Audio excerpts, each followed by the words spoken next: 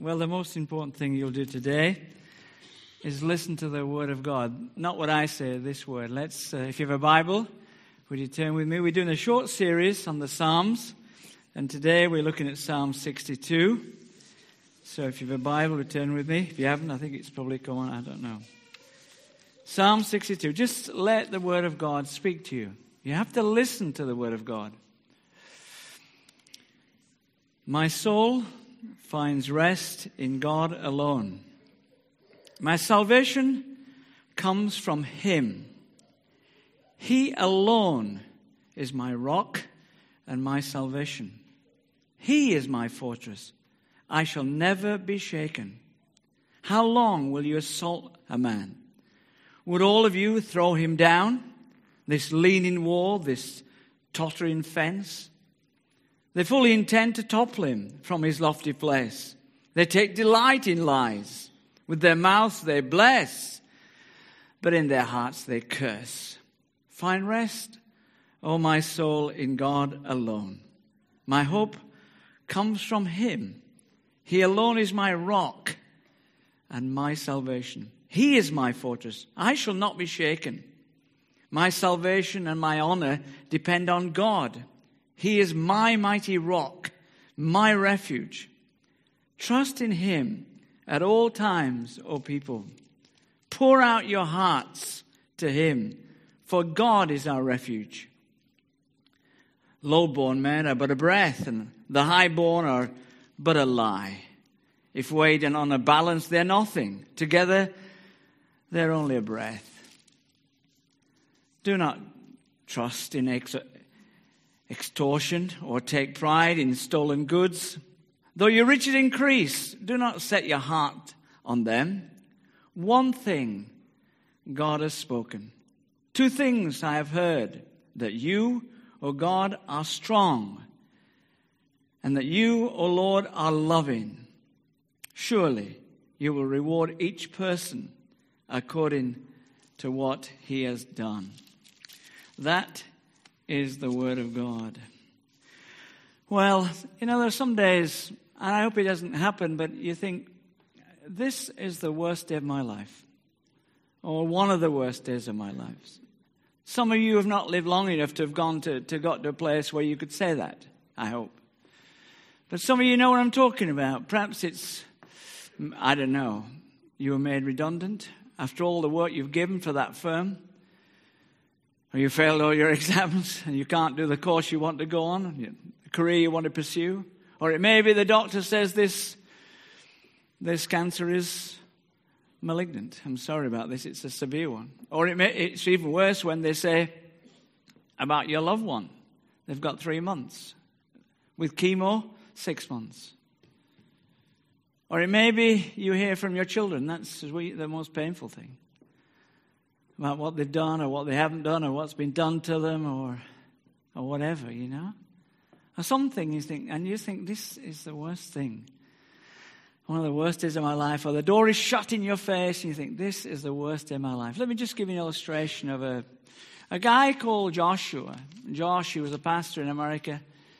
And because of the stress and the complexity and the criticism he faced in the church, he became exhausted and overwhelmed, and at last he took refuge in the world of online pornography. And one day his administrative secretary was just on the computer, the office computer, and she found this world that her senior colleague had been involved with. She told the leaders in the church, the other leaders, the lay leaders it were, and I'm not recommending at all how the lay leadership handled it, but it went like this.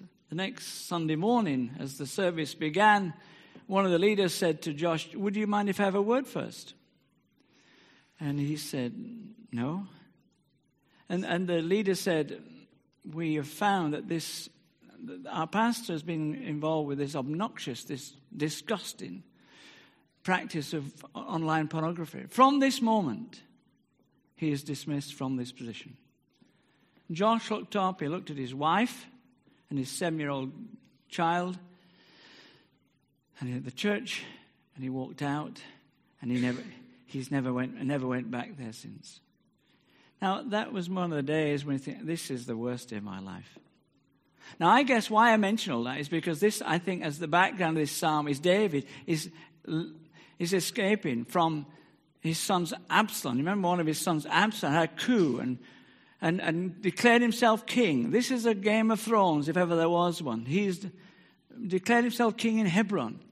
And this isn't a game. This is a Bronze Age warfare. This is serious stuff. And David has to retreat quickly. And he goes down with his loyal men, down out of Jerusalem, down across the Zar, the wilderness of the Jordan, across the Jordan. He climbs up towards the hill of Gilead. And he thinks, the shame. This must be one of the worst days in my life. I mean, he could have said, I've been a bad father. I mean, you remember Ammon raped his daughter Tamar and he did nothing. So Absalom took it into his own hands and had Ammon killed, and David did nothing. And he could have said, why? And then, of course, Absalom was a real charmer. He would have been in a Low magazine. He was really a good looker, He knew how to deceive people.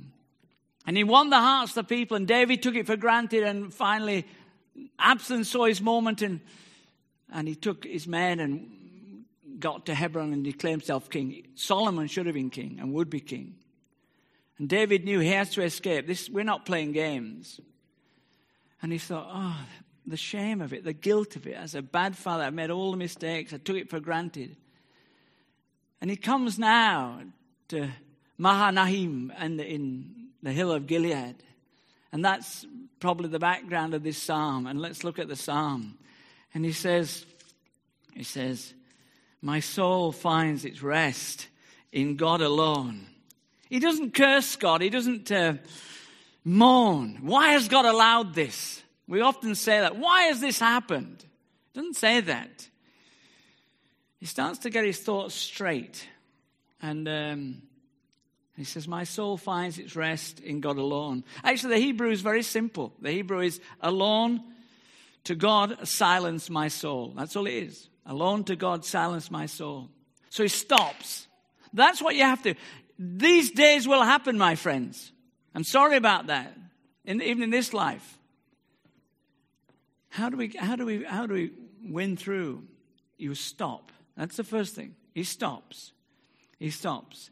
And he says, only as I look to God is my soul resigned, as it were. The key word in the psalm is this little Hebrew word ak. I mean, 5 times, alone or only. This is the only answer, my friends. The living God. Only.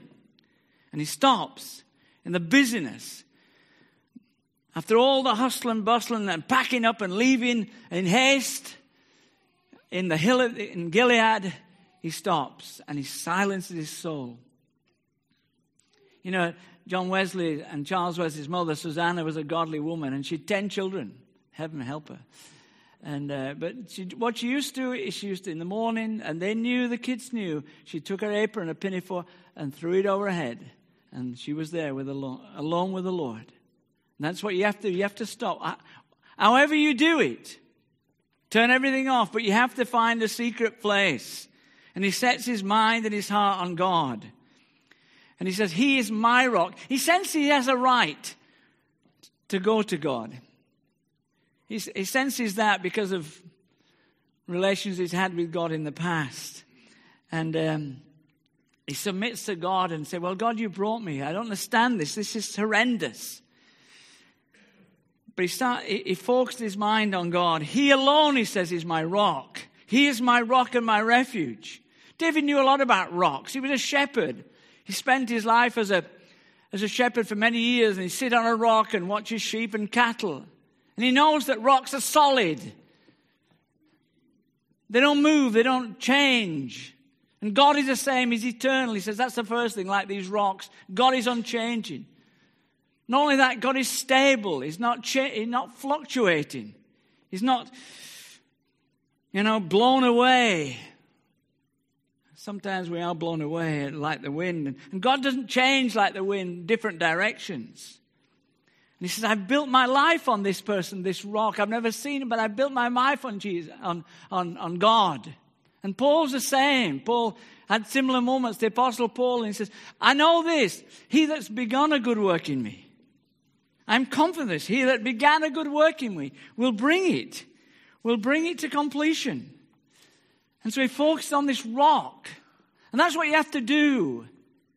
And this rock, this God is not some object in David's universe. He is an object in God's universe. A tiny, tiny object. He gets things in proportion. My soul finds its rest in God alone. And he allows light and insight and perspective to come in. You need time. You need silence. He's before this immense God. Slow down. Of infinite power and wisdom and holiness and justice and love and grace and mercy beyond all his understanding.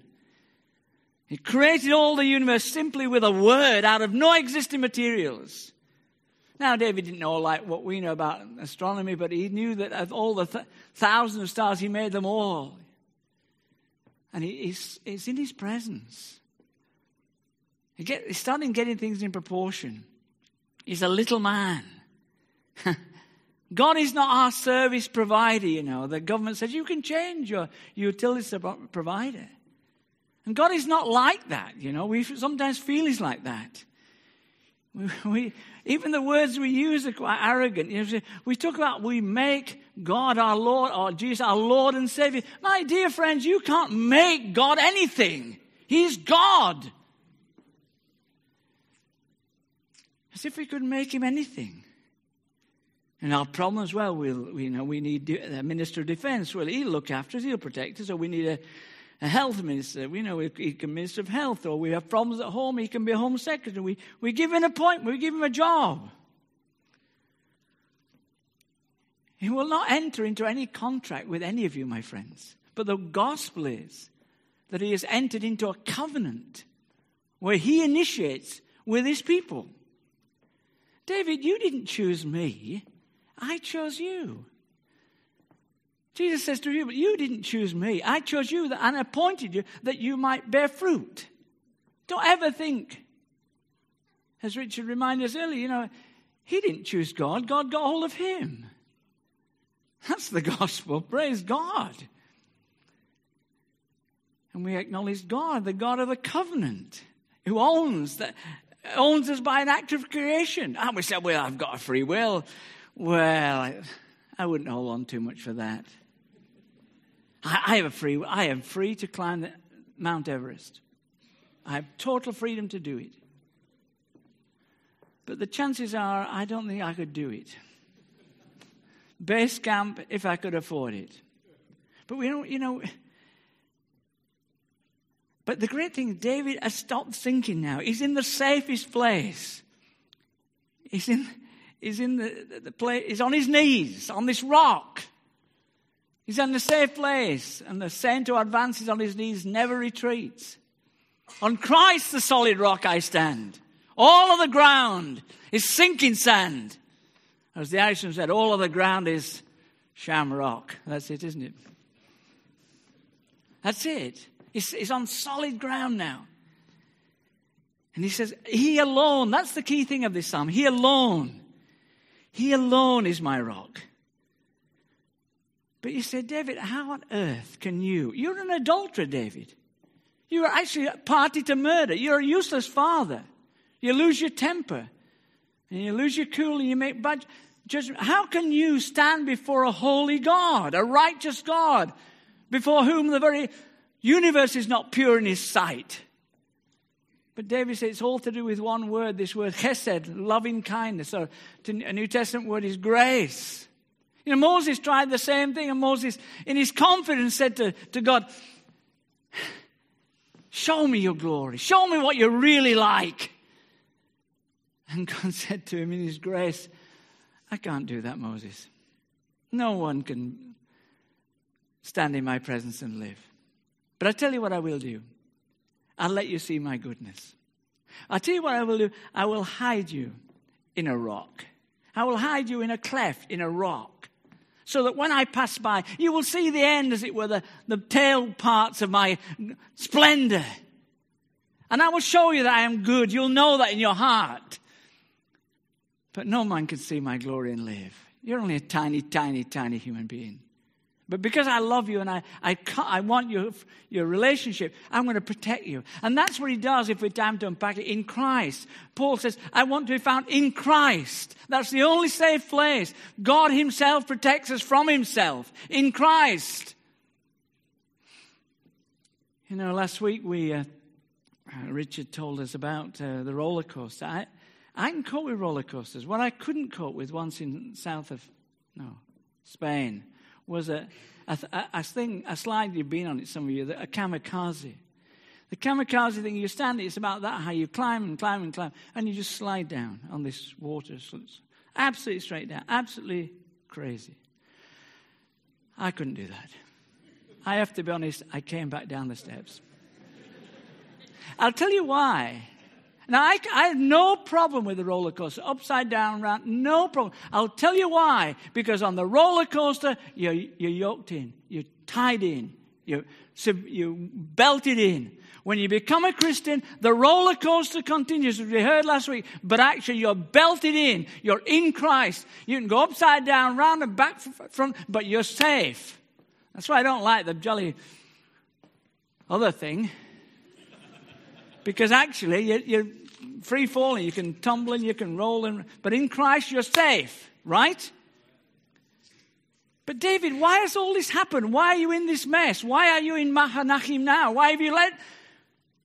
And David probably would say in his better moments, I'll tell you why. Because my reputation became my rock.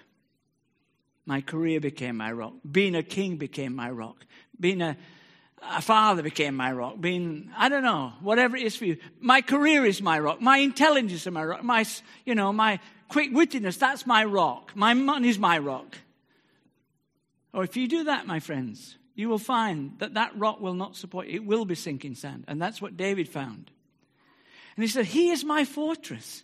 I run to him.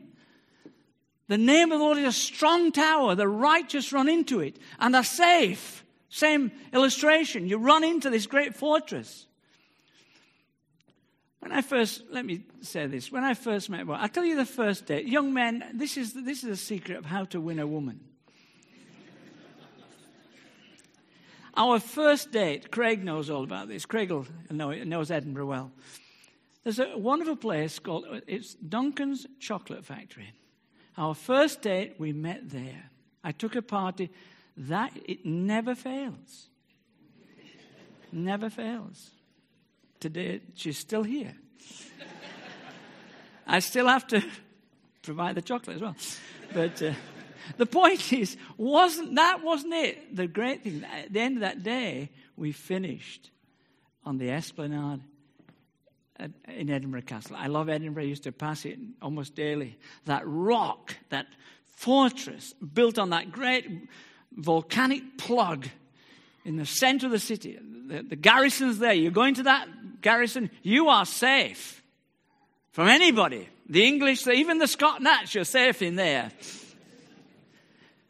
And David says, he is my fortress. Nothing can change him. And so David slows down.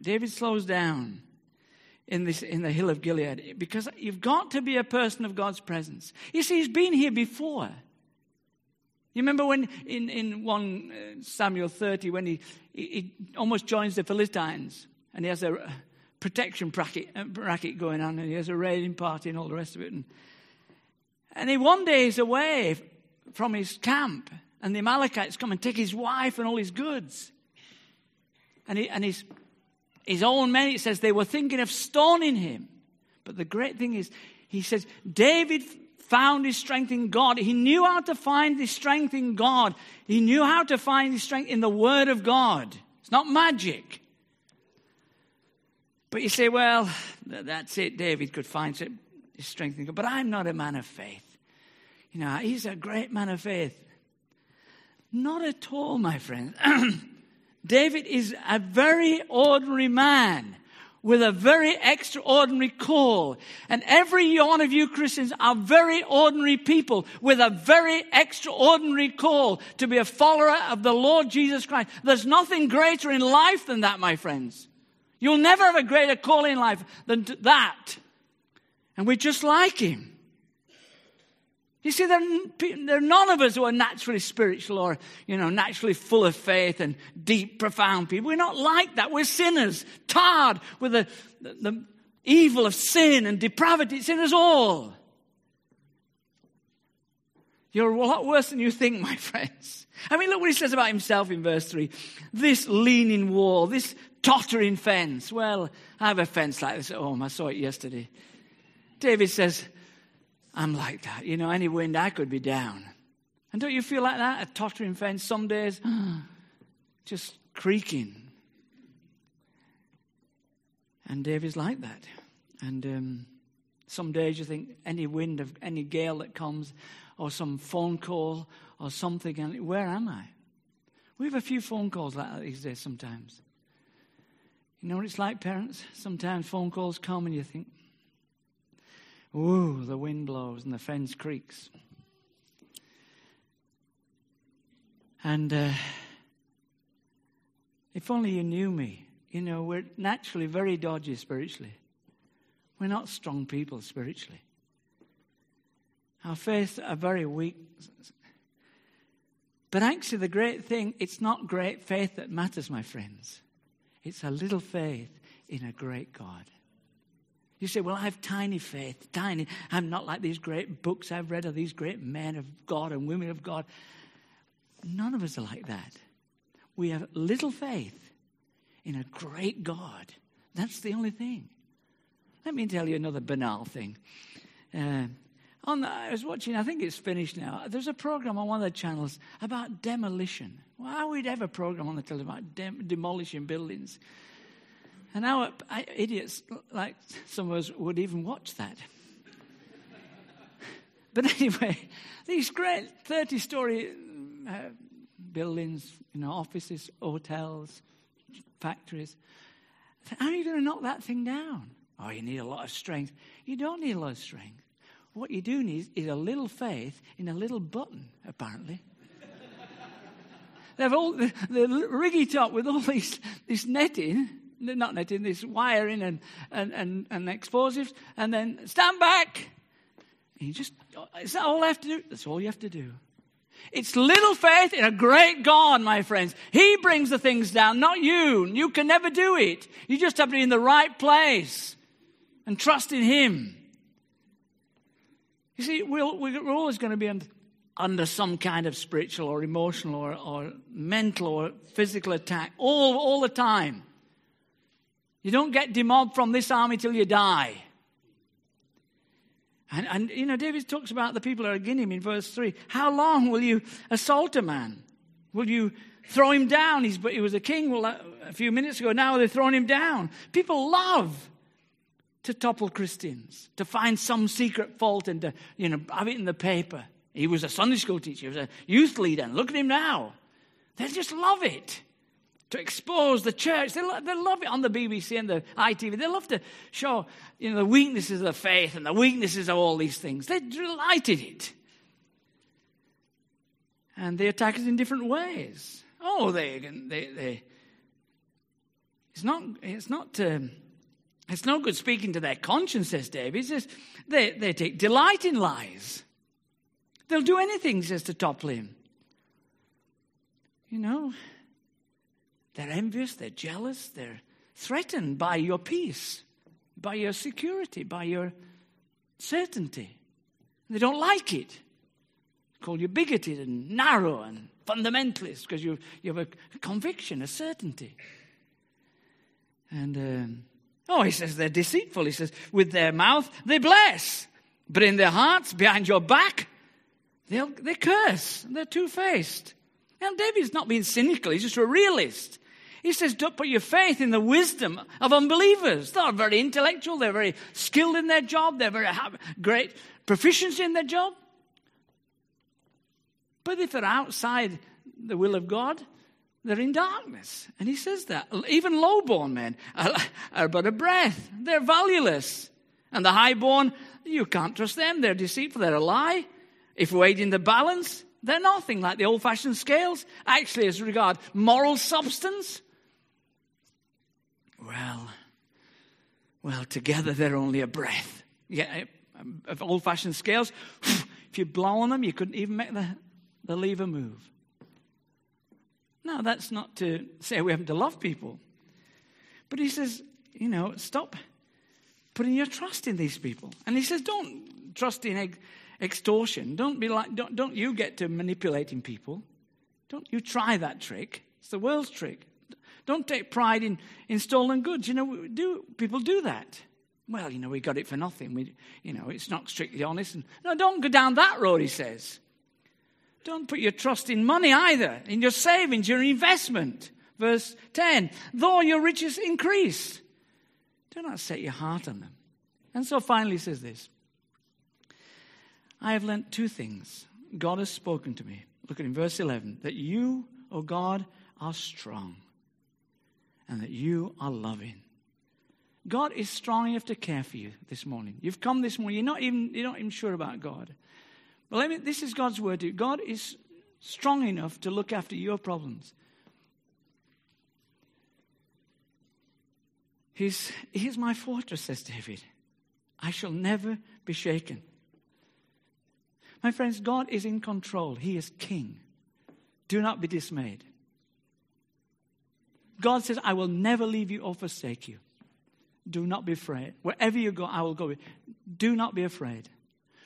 God said he is good. He is good all the time. He is the good shepherd all the time. The psalmist says he will perfect that which is good. Taste and see the Lord is good. He is good all the time. And he's looking over you all the time. He looks after Israel. Never slumbers nor sleeps. He looks after you going out and you're coming. He's watching over you all the time. And he will be victorious. You will not fail, my friends. Christian, you will not fail. Because God is a winner. And he will not fail. He's always victorious. You say, well, I've done terrible things. Well, it's all back to grace, isn't it? Do you ever watch that program? My wife watches this. Bear Grylls. Have you seen that? Bear Grylls? Oh, you're the same, I see. This guy is dropped.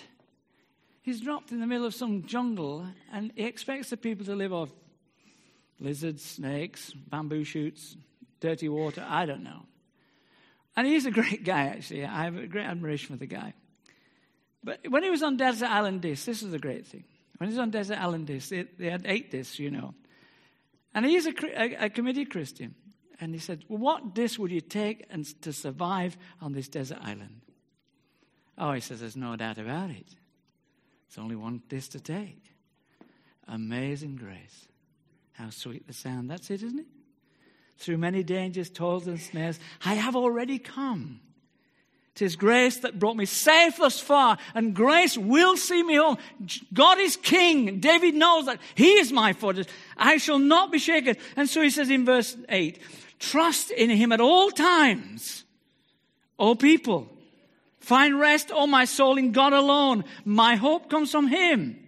The question, my friends, this morning, as we come to community, is not whether we're confident or whether we're positive or whether we've faith in ourselves, but whether our life is on that rock, which is God. That's the answer.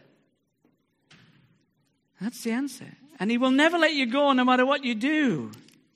He will never let you go. Let's go back to this chat as we started, Josh, just to tell you the story how it ends. He has to go into another town. And he's out of work, and so he finds a job as a security officer at night, and then he works in a hotel, to cut a long story short. Somebody's old church, a girl called Lynn, God puts on her heart to go and find him. She goes to find him. She looks through many restaurants in his next city. She finds him. She goes up to him and says, do you remember me? I was a member of your church. And yeah. She said, I have a message from God for you. And his eyes, he looks up, and he says, what is it? Well, she says, God is not done with you yet, Josh, she says. this is not the final scene in your life. God wants to restore you and to use you to show his grace and mercy to others. And she hands him a big check. That is an investment in your next church. This is 18 months after that incident in the church. He goes on a counseling course, he's restored, and all the rest of it. He plants a new church for people who can come and find the grace of God after they've blown it. Because God doesn't sponsor flops, my friends. And he's not sponsoring you to fail. He will not fail because he's our rock. He's our fortress. And that's really what it's about. And David says finally, he says, my hope is in God. You know, do you remember those two people as they came from Jerusalem? They came from Jerusalem after Jesus had died. And Jesus drew alongside them. And they said, you look miserable, what's up? He said, are you the only person who's not heard what's happened in Jerusalem? About Jesus of Nazareth, a man mighty in deed and word? No. Well, they said, we had hoped that he was the one who would redeem Israel. He would put Israel, us, back on track in God's center. And because he opened the scriptures to them. And they said, let me stay with you. And so they had a meal. And as they broke bread, their eyes were opened. And as we now break bread, let God will open your eyes. That God hasn't finished you yet. You know, that he's with you. He'll never leave you, forsake you. See, I go to the doctor. The doctor says to me, I said, well, what is it? What do I need? Well, he says, you need this physiotherapy for this condition you've got, right? Then you need these tablets for your stress, yeah, right? Then you need this stuff for your rash, right? Then you need stuff for your eyes, right? And he goes on. He said, I'll see you in a month's time. Christianity is not like that. You come to church, see you next week. No. Jesus says, where's your car? I'm going with you. I will never leave you, forsake you. I will be with you, and I shall be in you. Christ in you, the hope of glory. I have been crucified with Christ, says Paul. I no longer live, but Christ lives in me. The essence is he goes out with you. He goes out with you. He will never, ever leave you. Never. And he goes out with you. And David says, surely, he is my rock and my salvation. He is my fortress. I shall not be shaken. You may be stirred, but you won't be shaken. And as the old song, I'll abuse an old song, the Rockies may tumble, Gibraltar may tumble. They're only made of clay, but the love of Jesus is here to stay, my friends.